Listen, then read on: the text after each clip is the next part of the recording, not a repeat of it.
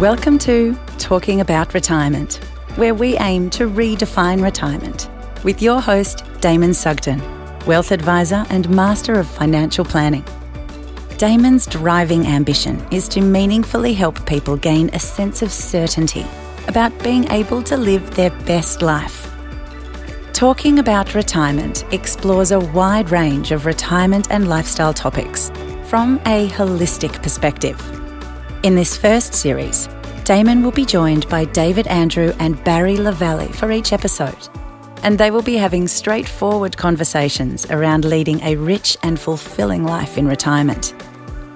David is a thought leader in the Australian wealth advisory industry and the CEO of Capital Partners Private Wealth Advisors. He is a two-time winner of Australia's leading professional body's Professional Practice of the Year Award. David is also a published author. His book, Wealth with Purpose, is a common sense guide to wealth, investing, and living an inspiring life.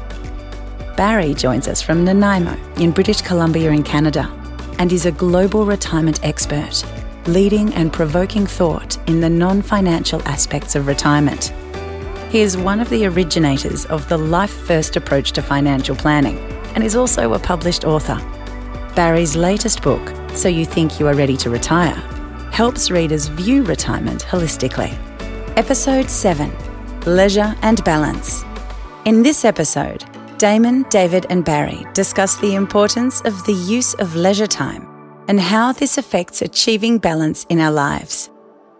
Welcome everyone, and I hope you've been enjoying our previous episodes and discussions around the non-financial aspects of living an active and engaging life in retirement. And in our last episode, we discussed moving through various stages of retirement. And this episode, David, Barry and I will be looking at the importance of the use of our leisure time and how this affects achieving balance in our lives. And some of the points we'll be looking at is what we should be doing in this next phase of our lives, some of the pitfalls in our approach to perceiving leisure as 24/7, and defining activities which are fulfilling in our time versus filling in time.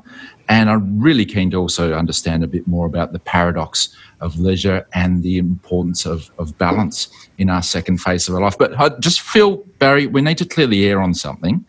Yes.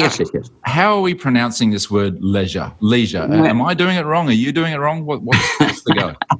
Well, I come from North America, so of course we're doing it wrong. So why don't, for the sake of clarity, etc., let's call it leisure. But if I slip up, remember that's 60 plus years of pronouncing it the wrong way. I actually didn't know how to speak until I went to Australia.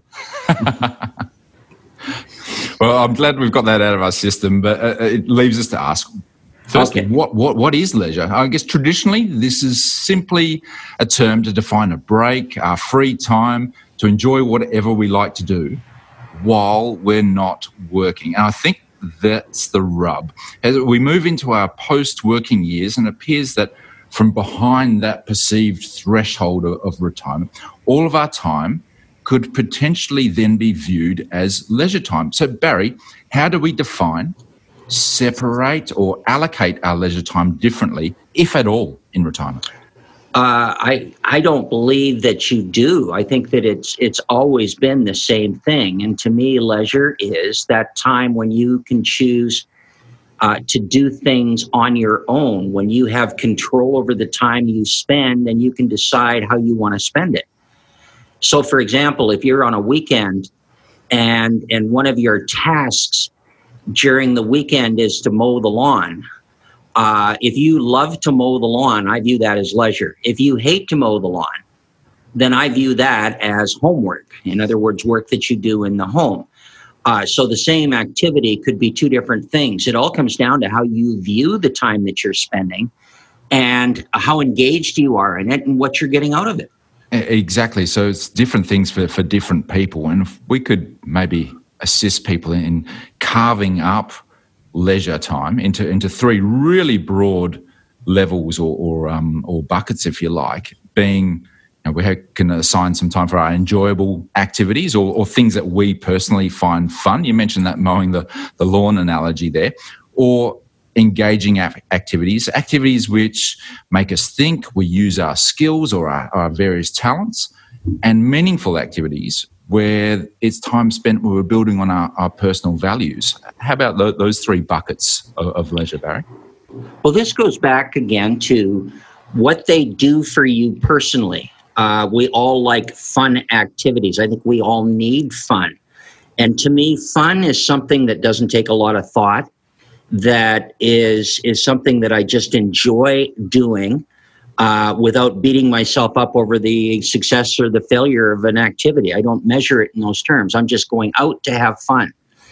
Engaging activities is something totally different, because there, what I get personally is this feeling that I am engaged, that I'm using my talents to their best ability, that I really feel like I'm on the mark with what I'm doing, or I'm in the zone, or anything like that.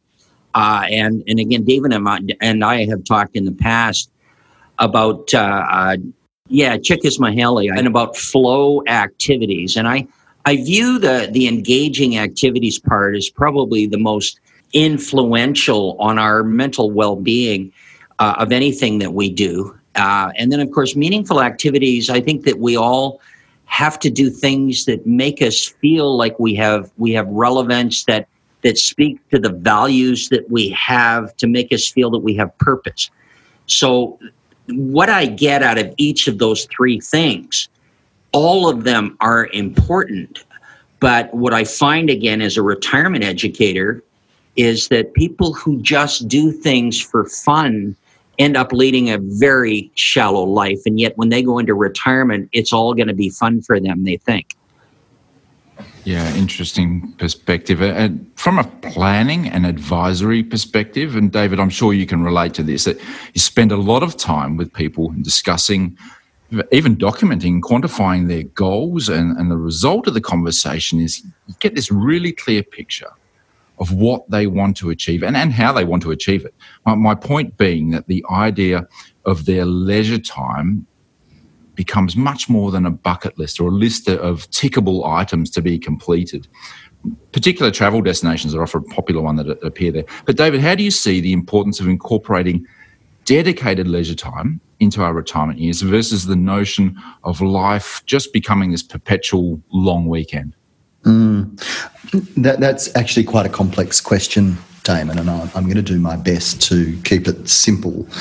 One of the great misconceptions that I see for people approaching retirement, and I've dealt with hundreds of people in this space, is the whole idea of, oh my goodness, this is going to be amazing because I'm going to have all the time in the world to do all the things that I haven't been able to do while I've been working.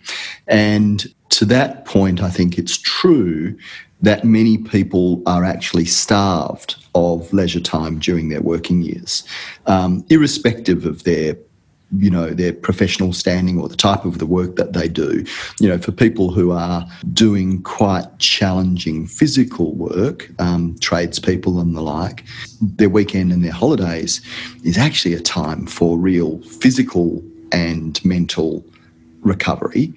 For people who are knowledge workers, just giving the brain a rest is a really important thing during your working years.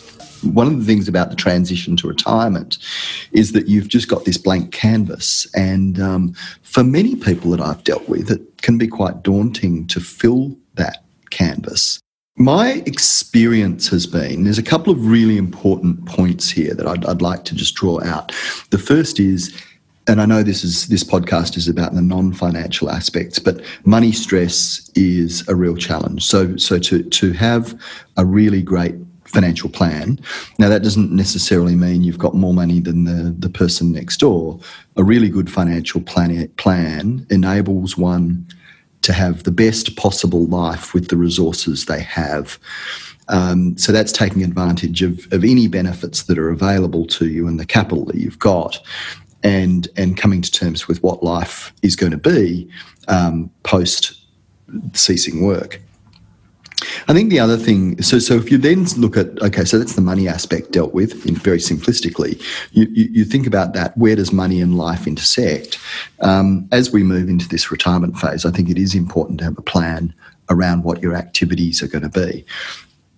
Overwhelmingly, and I know we're going to be dealing with this first one in a future podcast, but overwhelmingly, the most successful retirement transitions that I've seen are the people who do have some sort of a plan where there is health and exercise factored in, and there is some routine around activities that are meaningful and engaging and rewarding and provide some sort of achievement. Because the idea of a perpetual leisure retirement, I think unless there is some structure to it, it actually does, the potential is there for it to end up, that's a lot of Netflix, that's a lot of sport on TV, and I don't think that's as fulfilling as most people are looking forward to.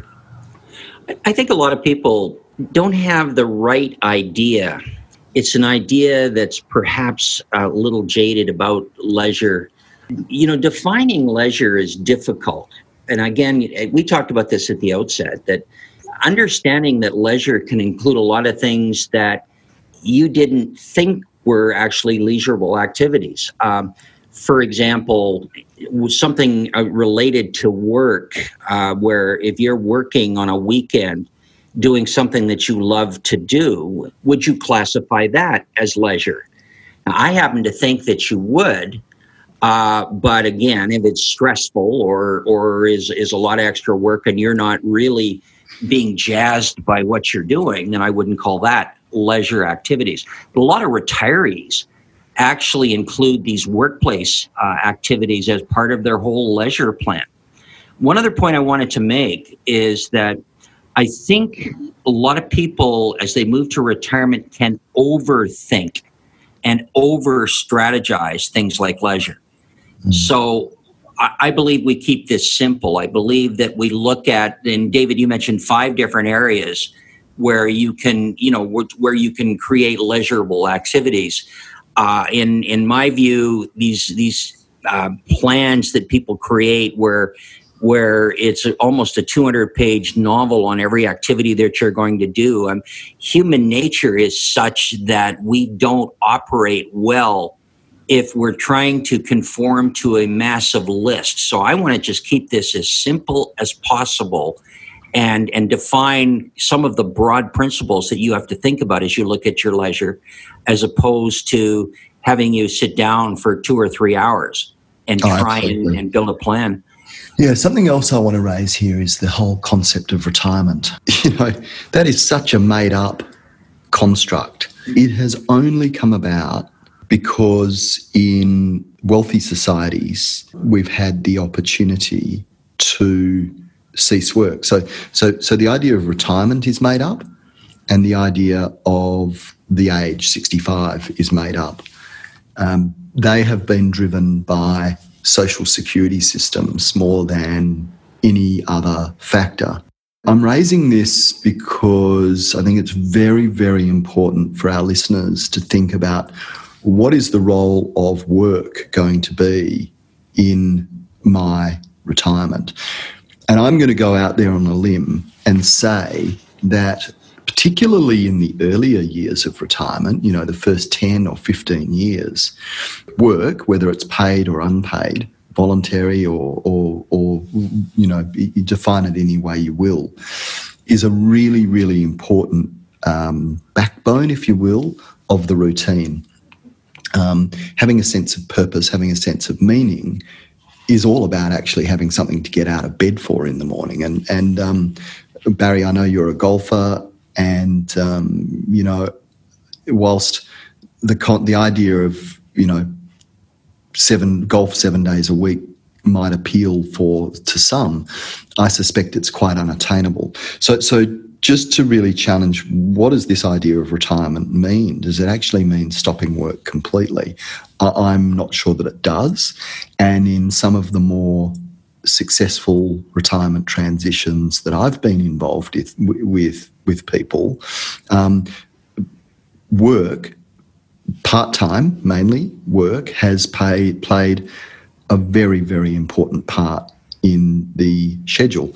And there is nothing to say that if it's the right work and it's the right role, that it, as to your point, Barry, that it doesn't form part of your leisure. I would say in my work today, there are big parts of what I'm doing that are almost leisure activities because I enjoy them so much. I find it very, very hard to draw a distinction between, work and stuff I just enjoy doing that I happen to get paid for. Now, that might make me a little bit different and a little bit unique. I'm not sure that's true. David, I think that gets to the absolute heart of the series of these podcasts. But you also mentioned earlier, like the element of this free time / leisure time, however we're quantifying it, has been quite daunting to use, because among the many benefits of moving into retirement is that we do gain much more control over how we spend our time. And we've alluded to that this can be a two-edged sword, and we can spend that time with time-filling activities versus fulfilling activities. And Barry, I've enjoyed your writings on how you broke down the time available to us in each week. And considering that we have 168 hours in a week, of which we ideally sleep for 56 of those hours, during our working lives, we commit around 55 hours to our career, our business, leaving 57 hours for our hobbies, family, or if we want to call it our leisure time. When we transition away from using that 55 hours of our traditional work, we almost double the amount of time we previously had available for leisure. And as David alluded to, this could be quite daunting or challenging for some to seek fulfillment in that time as opposed to using it in filling time. Barry, your comments on addressing that change or the mindset required in that context? If I was writing that again, and I think I wrote that several years ago, but I've kind of changed my mind on that because, well, the numbers that I say are valid. There is 168 hours a week, and we sleep for 8 hours a day for 7 days a week. What I'm finding as I get older is no, you don't sleep for 8 hours a day, not anymore. And then you've got your working lives that you've been committed to. But in actual fact, we should look at this in a somewhat different way. And that again is what do you want to do in general so that you are combining activities that are fun, activities that are engaging, and activities that are meaningful. And you don't have to do it all in one day. If you want to sleep until noon, you should be able to do that. But it comes down to how this makes you feel and what accomplishments, what relevance, what feelings of usefulness you have. And so look at it over the course of a week and say, all right, what do I need to accomplish in each of those three areas? I don't want to wake up in the morning and have a list of 15 things that I need to do just so that I balance off my leisure. So now you're in control. One thing you asked earlier, Damon, was how does this change from when you were working? And I don't think it changes that much. At least it shouldn't, because you should have that approach to life anyway, where you have accomplishments, you have to go to work. I understand that. But you also can fit in other things to make sure that you're both enjoyable, engaging, and meaningful. And you should be doing that now as opposed to leaving it all for retirement. That is the paradox of leisure, isn't it? Well, it is, because, again, it gives people the wrong idea of what leisure is. Leisure isn't fun. It can be, but leisure is rewarding. Leisure is you having control over what you want to do, including doing nothing, which unfortunately becomes a common state for people. I'm so busy, I'm doing nothing. I've got so much on my plate, I'm not doing any part of it. So you've got that.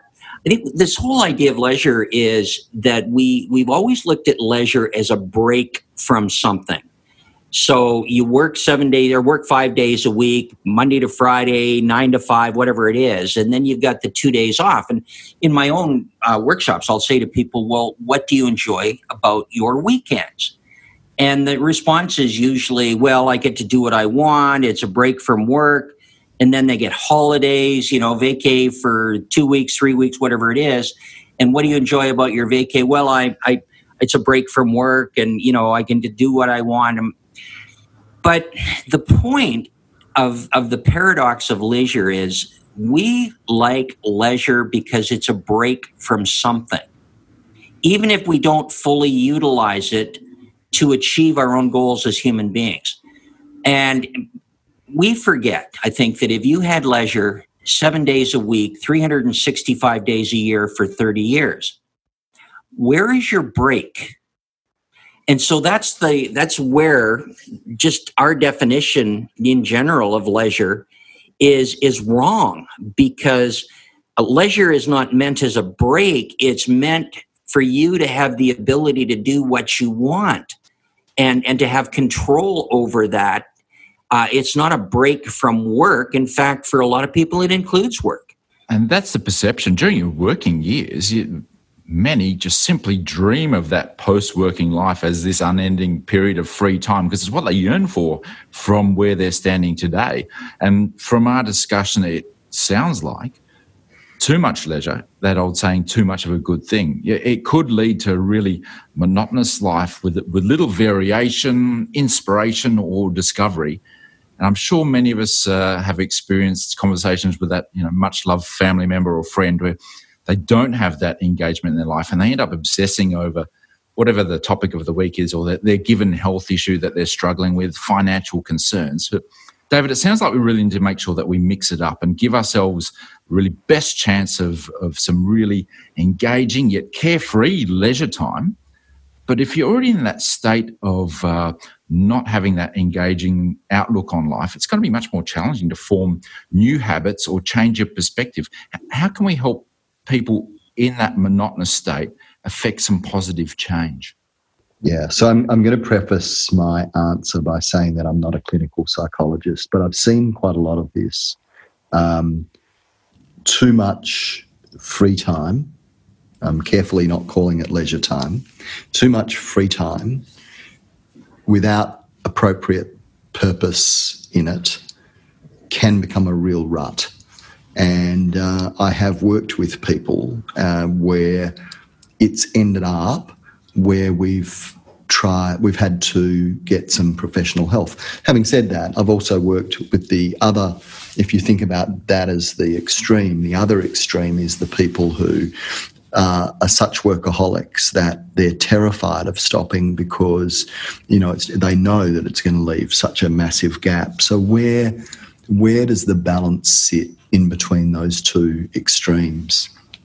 I mentioned the word routine earlier, where routine's sort of got a bit of a funny context to it, where you sort of think, oh, a routine, ugh, it sounds so routine.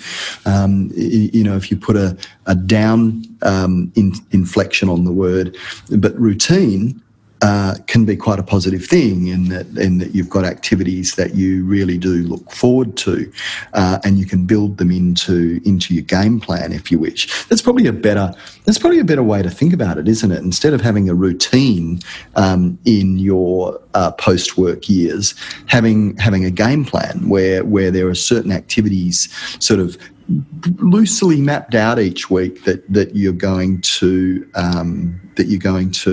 engage in, so that you do get a sense of meaning, accomplishment, purpose, and so on. So look, at the extreme, Damon, the answer to your question is that some people actually need some counselling and some help to get this done. One of the points that we've made quite strongly in previous episodes of this podcast is this idea of continuity theory, where it's much easier to continue with the activities that you've got on your plate today than it is to try anything new. And I've experienced this with many people, and this seems, Barry, to get more acute as people get older. It's very, very hard.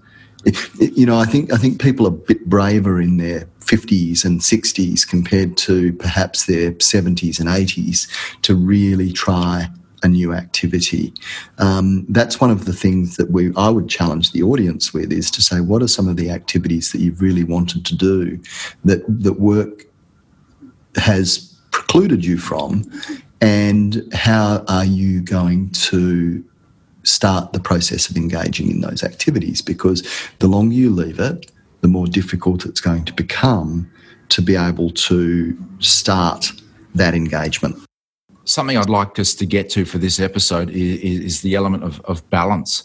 And when we're looking at achieving balance in our lives, and we're trying to reframe this idea of leisure and incorporating work or work-like activity as a positive element in that balance, just like to give that idea some more context in dividing leisure into some different components, being social interaction, spectator appreciation, solitary relaxation. I'd like to come back and discuss that one a little bit more, but adding physical activity, creative expression as an outlet for us, and also intellectual stimulation. In previous episodes, we referred to also this episode, the work of Csikszentmihalyi and the idea of flow.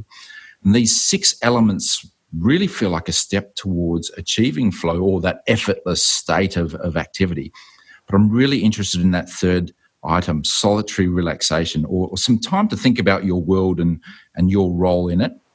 And our discussions have been mostly around activity, surrounding yourself with others, quality of our relationship. But Barry, why is this solitary relaxation element so important? Well, it's when you talk about solitary relaxation, that's actually probably not the right term. We can call it putting yourself in a meditative state where you are just letting your mind go wherever it needs to go, or where and sometimes you want it to go. But in general, you have that relaxation feeling where you're just thinking about something, thinking about nothing. You can quote or chant mantras, I suppose, if you want, but the fact is that you need to give your mind a rest, but you also need to let it think on its own about what your next steps are. Different kinds of meditation. I saw an interesting study, though, Damon, that suggested that people who meditate regularly, all other factors being equal, tend to live longer than people who don't.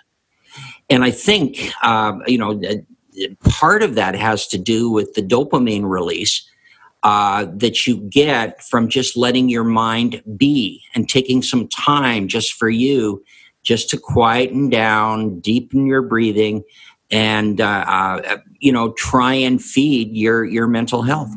That's fascinating and really valuable. I liken it to you remember the old computers, and they used to defrag, and you literally see it all reshuffling, the hard drive reshuffling itself, getting it back to a workable state. Yeah.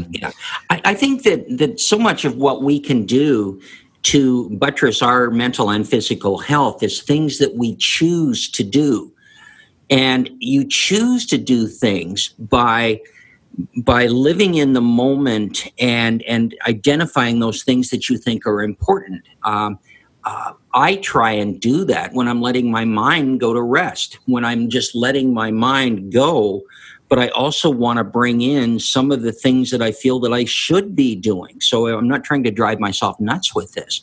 I think the other thing we have to remember is that the older that we get, and this speaks to continuity theory, the more your state of being is your fallback is going to be rest and not doing a lot of things.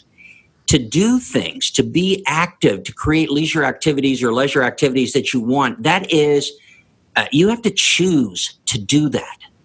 If you don't choose to do that, then what you end up with is you being alive but not really thinking.